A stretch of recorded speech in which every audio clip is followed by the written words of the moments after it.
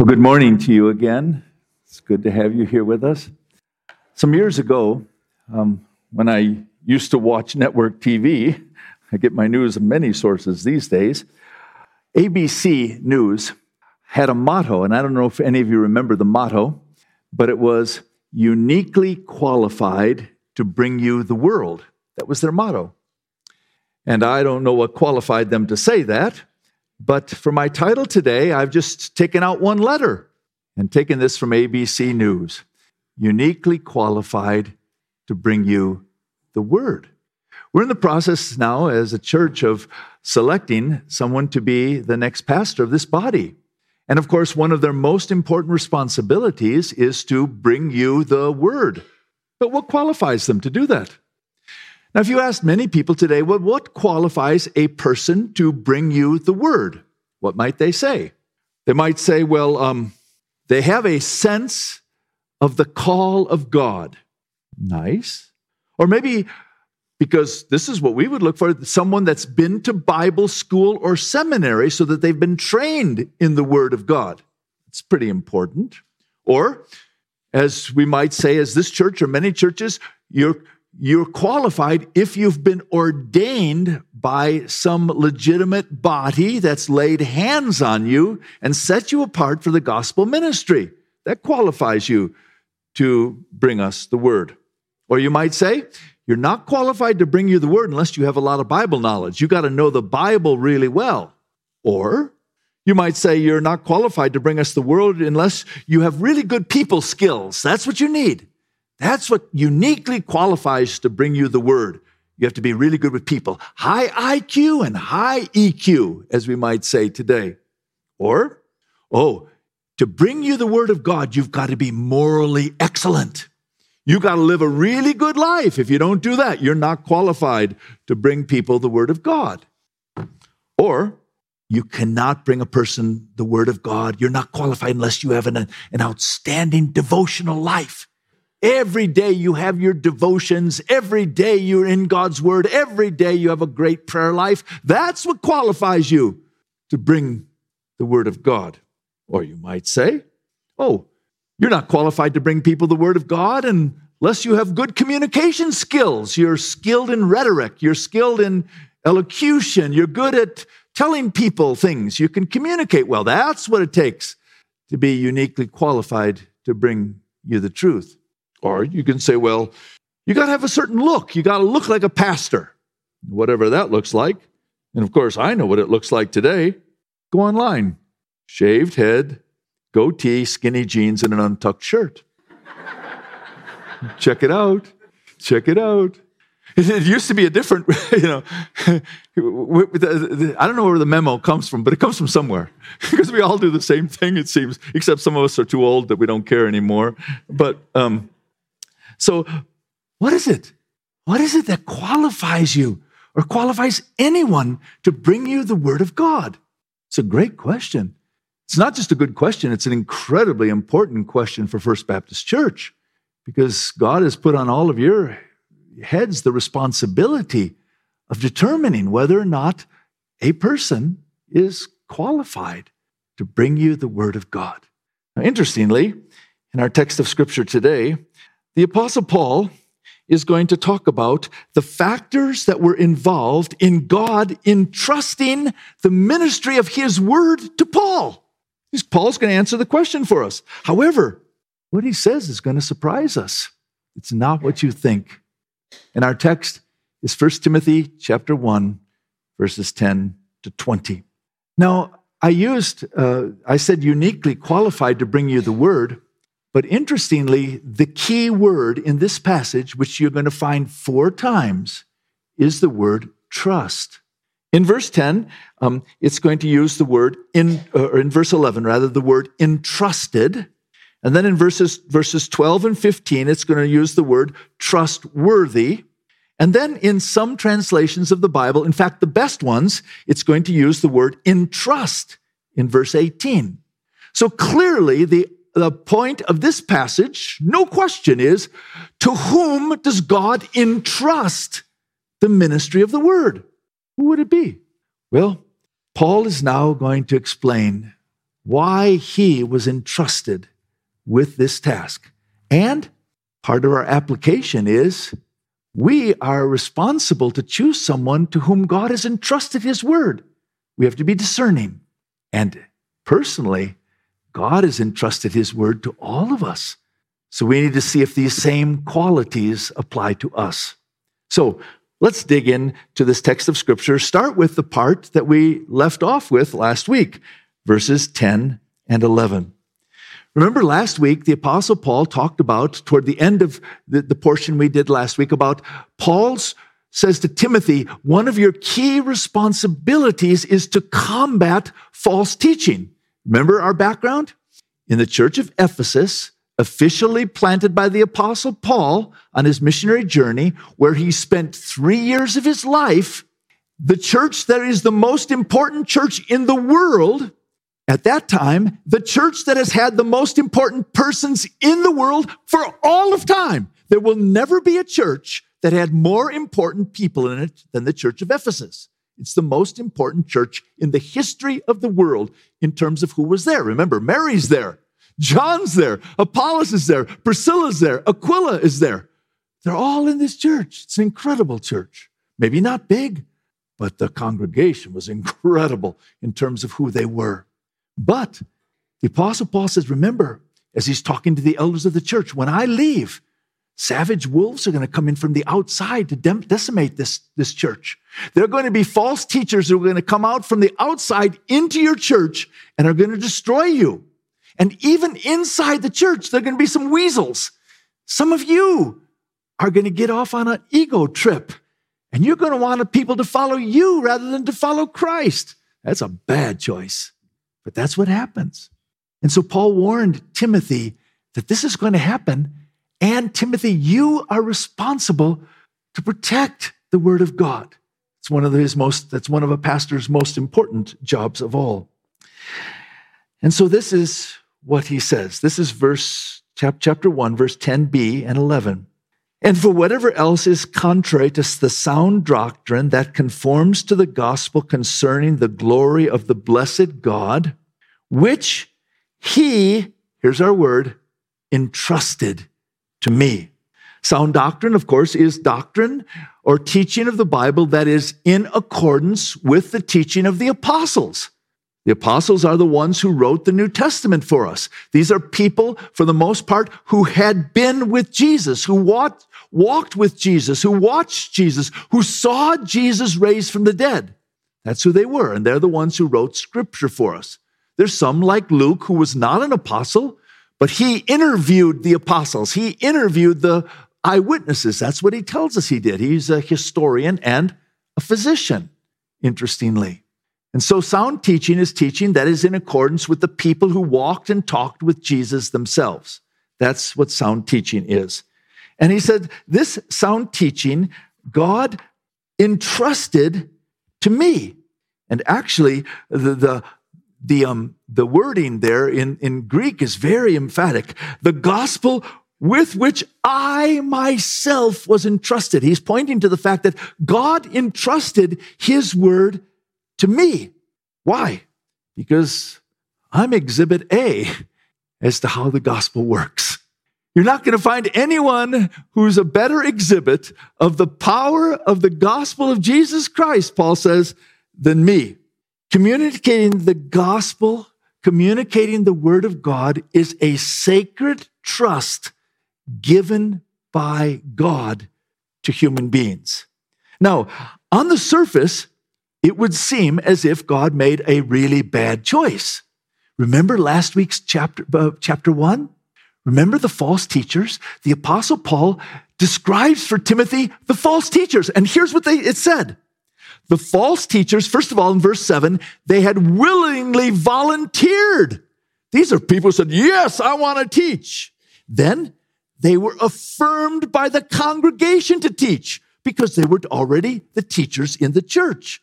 And the Bible says in verse 4 that they had devoted themselves to preparation and to the teaching of the word of God. And they did a lot of digging into useless junk, but they did a lot of digging.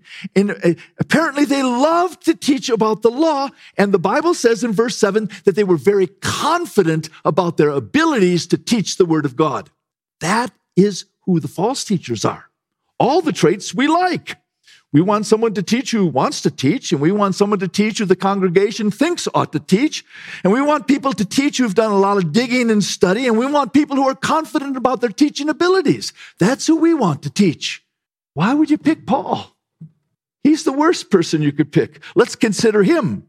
First of all, he didn't volunteer. He was drafted. Remember what Regina just told us?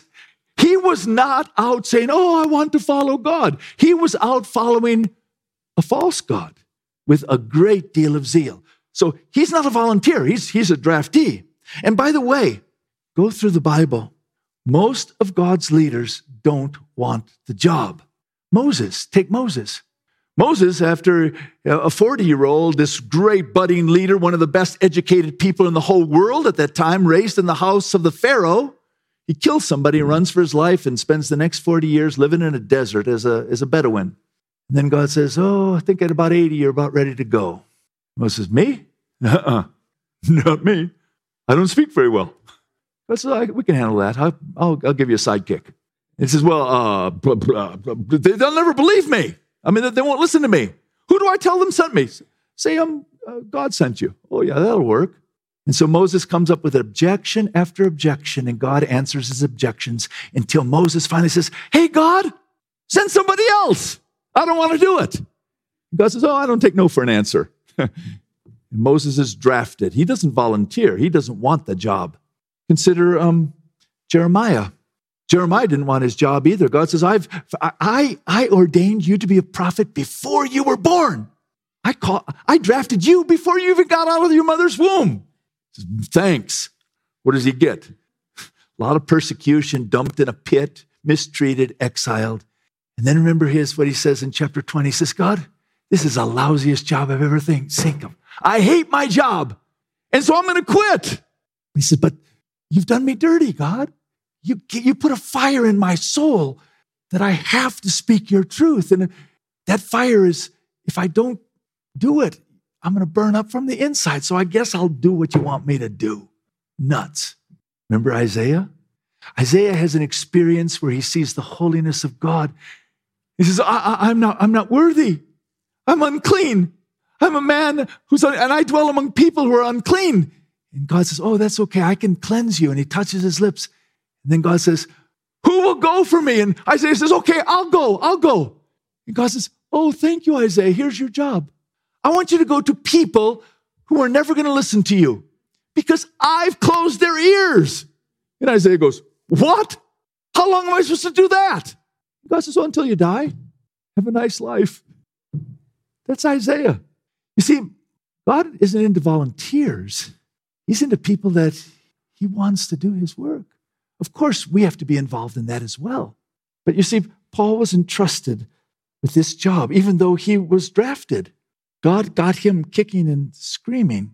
And so now God calls him to be a leader in the church to bring people God's word. And what does the church think of him? They don't trust him. They shun him because they know what his past is and they think he's an infiltrator. He's an imposter. He's a spy. He's a double agent. That's what they think for years. And then he talks about his message. He says, my message that we preach in our churches is so wonderful. It's so culturally relevant. Everyone's going to love to hear it. Wrong. He says, you know what our message is? To those who are highly intellectual, it's foolishness. And to people who are into great, big, spectacular things, it's powerless. But we preach Jesus Christ crucified. That's our power. And then you might ask, well, at least God picks people who are smart, intelligent, good people, doesn't he? Look what Paul said. Brothers, think of what you were when you were called. Not many of you are wise by human standards. Not many are influential. Not many of noble birth. But God chose the foolish things of the world to shame the wise. God chose the weak things of the world to shame the strong. So if you think God calls into his ministry the smartest, the strongest, you're wrong. He takes a foolish message and he puts it in the mouth of fools. Well, at least these fools are good speakers, aren't they? This is what Paul says next. This is 1 Corinthians chapter 2. When I came to you, Paul says, I did not come with eloquence or human wisdom as I proclaimed to you the testimony about God. For I resolved to know nothing about while I was with you except Jesus Christ and him crucified. I came to you in weakness and with great trembling and fear. My message and my preaching were not with wise and persuasive words, but with a demonstration of the Holy Spirit's power, so that your faith might not rest on human wisdom, but might rest on God's power. It's the exact opposite of the false teachers in the church. Paul says, I didn't volunteer for this job. I got coerced. No one trusted me. And I preach a message that's really focused on just a man who died on a cross as a criminal. And most of us aren't the cultural elites. Very few are. And besides, we're not always that good at what we do. Dr. Martin Lloyd-Jones was a famous pastor. And he wrote an article, someone else wrote an article about what he said, and it's called The 6 Distinguishing Marks of a Call of Gospel Ministry. Keep these in mind. Number 1. Well, this is not number 1. He says in his background, he says, remember, preachers are born. They're not made. That sounds crazy. Number 1, there must be an inner compulsion within one called to preach the word. There's an inner compulsion. Number 2, there will be an outside influence that will come to the one called. The input and counsel of other believers becomes influential to the one destined for ministry. Other people will notice it.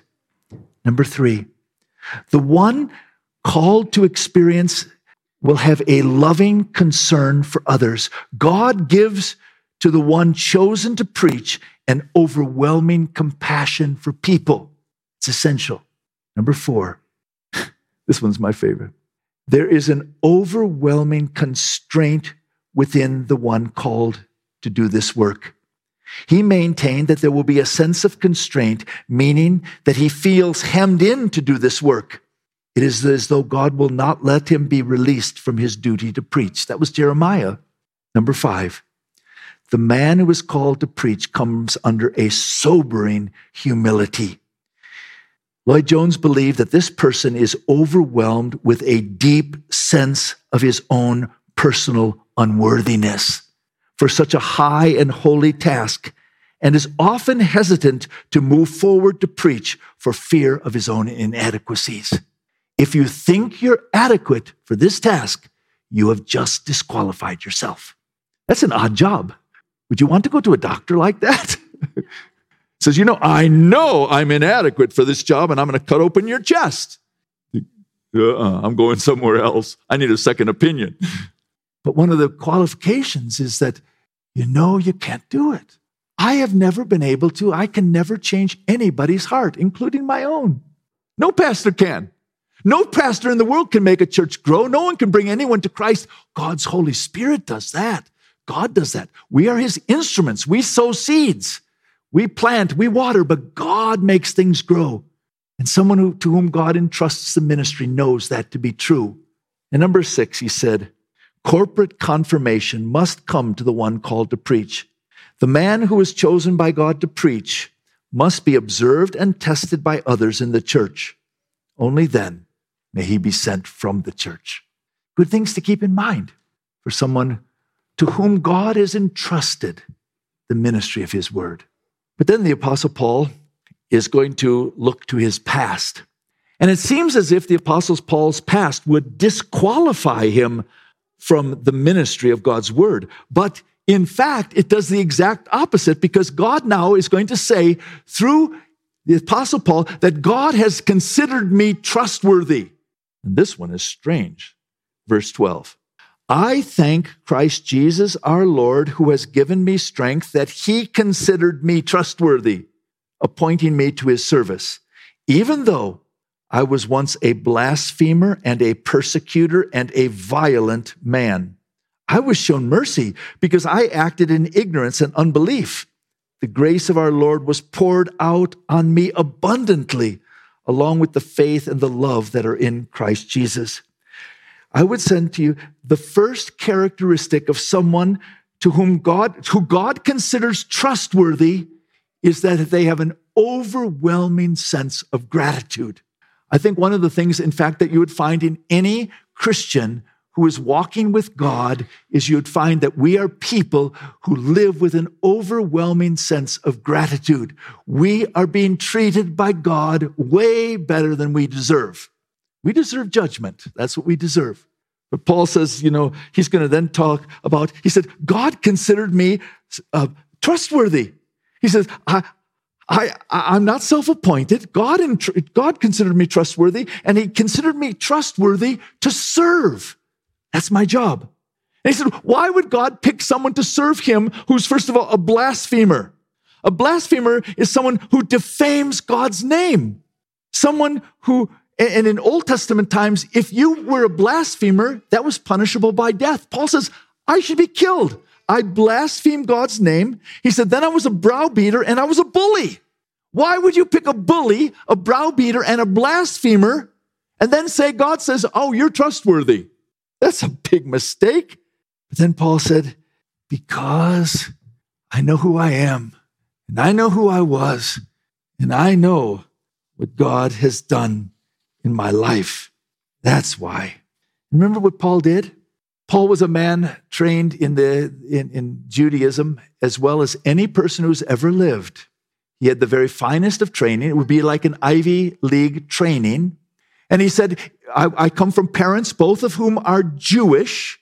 We spoke Hebrew in my home. I'm a descendant of the tribe from which Israel's first king, Saul, comes from, and I'm named after him. I'm part of the most strict sect of my people, the Pharisees. I'm zealous for the law, and you can't find one thing wrong about me. Can you imagine saying that? That's what he said.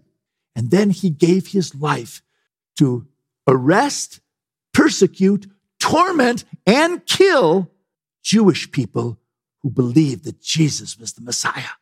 I gave my life to that. And God would pick this nut? Don't forget this principle. God considers people to be trustworthy communicators of his word who see their sin and grasp God's grace. If you don't see your sin and grasp God's grace, you are not qualified. You are not uniquely qualified to bring God's word. You'll screw it up, for sure. One of the things that I find so interesting when I watch, especially basketball, but you find it with all sports. I love to notice what happens with people's hands when they score a basket, especially like a great dunk. Many of them go. You see them? They go like this. It's a very, everyone, look, I did this. Now there's some of them that go, they don't go like that. They point to the person who threw them the ball, the assist person. And occasionally you'll see someone go like that. But the main thing you see is this. Look at me, I did this. Occasionally, I couldn't have done it without them. And rarely, God gave me this talent. You see, you are not qualified. Really, I would say to any of us to bring God's word if we don't have a sense of our own sin and a sense of God's amazing grace. And in fact, the more you might have blown it, the deeper sense of God's grace you might have. The Apostle Paul, 3 times in the book of Acts, they'll take up almost 3 whole chapters. He gives his personal testimony. He never tires of telling his testimony. He said, I am responsible for killing a man whose face is glowing like the face of an angel. And as we're killing him, he's telling God to forgive the people who are killing him. I killed him. I was responsible. I am the main man who was giving permission to have him killed. I killed an angel and I killed Jesus. What do you think of that? Paul did not hesitate to share his past because he knew that his failures would allow others to have hope. Nor should we. So often, When we want to tell people about our lives, we want to tell about our victories, how we walk with God and how wonderful things is and the sweet by and by and all this stuff. And people are looking at us going, oh, I can't relate to that. That's baloney. But you see, people don't often relate to us in our victories. They relate to us in our sin and our defeat. Don't hesitate to tell where you've been, where you are, what God has done. Because when you say, I messed up too, pretty badly, then people say, oh, good, I can talk to this person. They understand. I listen to Charles Swindoll. I like listening to him. And I was listening to one of his sermons recently, and he said these words. He said, in truth, none of us are qualified to do this job. If anyone thinks they are, they're wrong. If anyone thinks they're qualified to be a minister of the gospel, they aren't. I've quoted before, and I will quote again if I can, Os Guinness, who made this statement that I love. He said, in matters of the Spirit, nothing fails like success. On the other hand, in matters of the Spirit, nothing succeeds like failure. Because failure is that which draws us to our knees. And when we're on our knees, we seek the grace of God. When we're successful, we typically do not. God's grace, thankfully, is greater than all our sin. And that's why Paul was trustworthy. But there's more to the story, because now the Apostle Paul says, I am uniquely qualified to bring you the word because I am in my body. I embody a trustworthy saying. Here's what he says in verse 15. Here is a trustworthy saying that deserves full acceptance. Christ Jesus came into the world to save sinners, of whom I am the worst. But for that very reason, I was shown mercy, so that in me, the worst of sinners, Christ Jesus might display his immense patience as an example for those who would believe in him and receive eternal life. He says, I embody. When I proclaim the word of God, I embody the trustworthy saying that God came in this world to save sinners. And you see, I left out verse 17. Because what's the only response that you can have when you recognize that you are an embodiment of a trustworthy saying? Now to the King, eternal, immortal, invisible, the only wise God, be honor and glory forever and ever. Amen. Praise. That's all you can say is, oh God, why in the world would you do that? You get all the praise in the world because of what you've done. By the way, if you look in history, you'll see that most of the best known Christians in history all think the same thing. They all think they're the worst sinner. Martin Luther would kneel before his confessor, Staupitz, up to 6 hours every day confessing his sins, until the exasperated Staupitz said to him, next time you come here, let it be for some big sin, not all these little peccadillos, not these little sins. Get out of here and go sin, so you've got something to confess. That's what his confessor said, because he could not get rid of this sense that he was not clean in the eyes of a holy God. John Bunyan, who wrote one of the best-selling books in all of human history, at one time second only to the Bible, Pilgrim's Progress, he wrote an autobiography, the title of which is Grace Abounding to the Chief of Sinners. That's his autobiography. John Newton, who was a slave trader and came to Christ, and he realized that what he had done as a young man and for years making lots of profit was one of the most inhuman things that could ever be done. And he wrote what is considered the greatest hymn ever written, Amazing Grace, how sweet the sound that saved a wretch like me. Perhaps the best of all is Charles Spurgeon, called the Prince of the Preachers, the greatest of all preachers. And he wrote, and he said, I've never committed lots of big sins, but he said, I'm the worst of sinners, and here's why. Because I have received so much light. And that's the camp I'm in. Many of you have had miserable backgrounds. You've had horrible things happen to you, but I had good parents. I was not abused. I was loved, cared for. Talk the word of God. Some of you were abused. You didn't even have parents. You were never taught the word of God. But some of us have had a lot of light, and we haven't lived up to the light that we have received. And so we can honestly say, of all sinners, I am the worst. Have you ever considered God's draft choices? Can you imagine if he was the owner of an NFL team? Here they are. I'm going to pick a drunkard. Let's go with Noah. And then I'm going to pick a whole family of people who are a bunch of big fat liars. The patriarchs, Abraham, Isaac, Jacob, and that family. And then I'm going to pick a murderer. How about Moses? And then I'm going to get my worst of all. My worst pick ever, David. He's going to be the quarterback. He's an adulterer, a murderer, a cover-up artist, a hypocrite, a poor father, and he does ungodly things resulting in the death of hundreds and thousands of people. I'm going to pick him. And then I'm going to pick Manasseh, who threw his own child into the flames as a child sacrifice. Maybe I'll pick Mary Magdalene. She had 7 demons, fully demonized. I'll pick Peter, a denier, and I think I'll pick Paul, a blasphemer, a killer, and a persecutor. How well do you think you do on the field with that crew? You do really well, because those are God's draft choices. There's nothing you've done, no place you've been, that there aren't some of God's most precious people who have been just the same place you've been, or worse, much worse. Well, it doesn't end there, because we talked about Paul's past and his present, but Paul looks to the future, because now he says, now, Timothy, I'm going to entrust this ministry that God has given to me to you. Here's how the passage ends.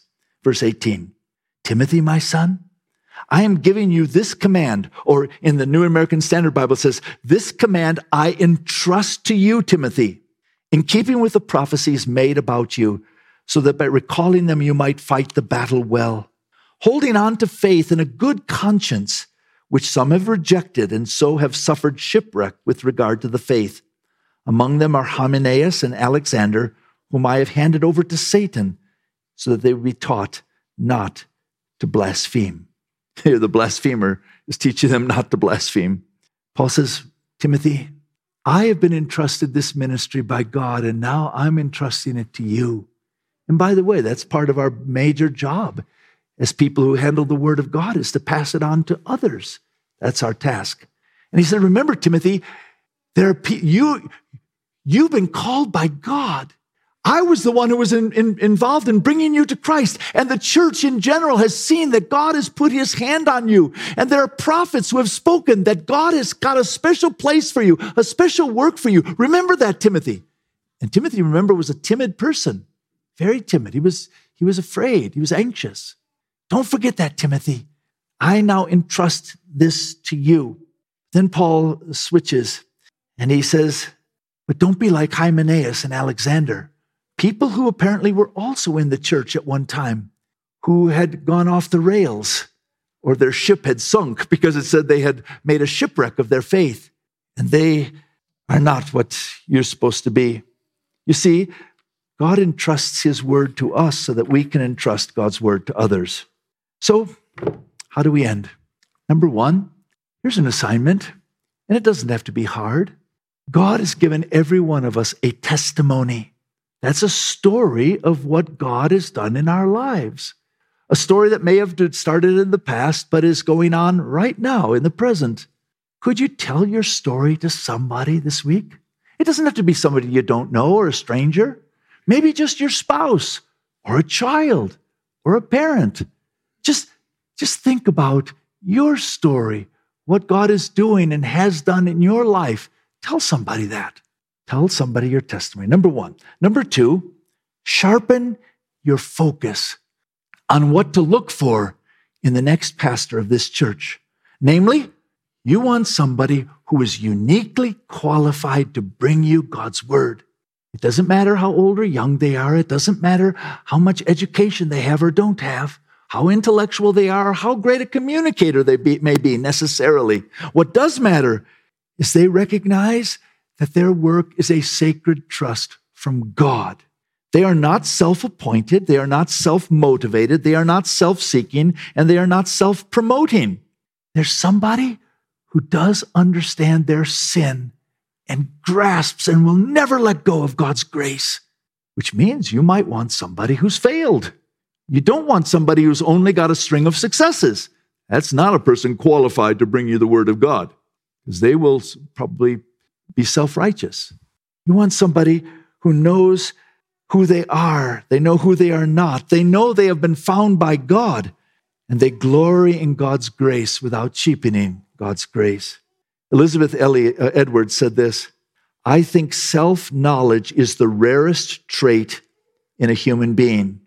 And Tony Schwartz said this, "Each of us shares an infinite capacity for self-deception." You want somebody who embodies the truth that Jesus Christ came into the world to save sinners, not saints. God entrusts his word to someone who's committed to God's word and is willing to fight for it. And as you ponder what has made us qualified to be God's servants, I hope it will lead you to praise, because that's what it did to Paul.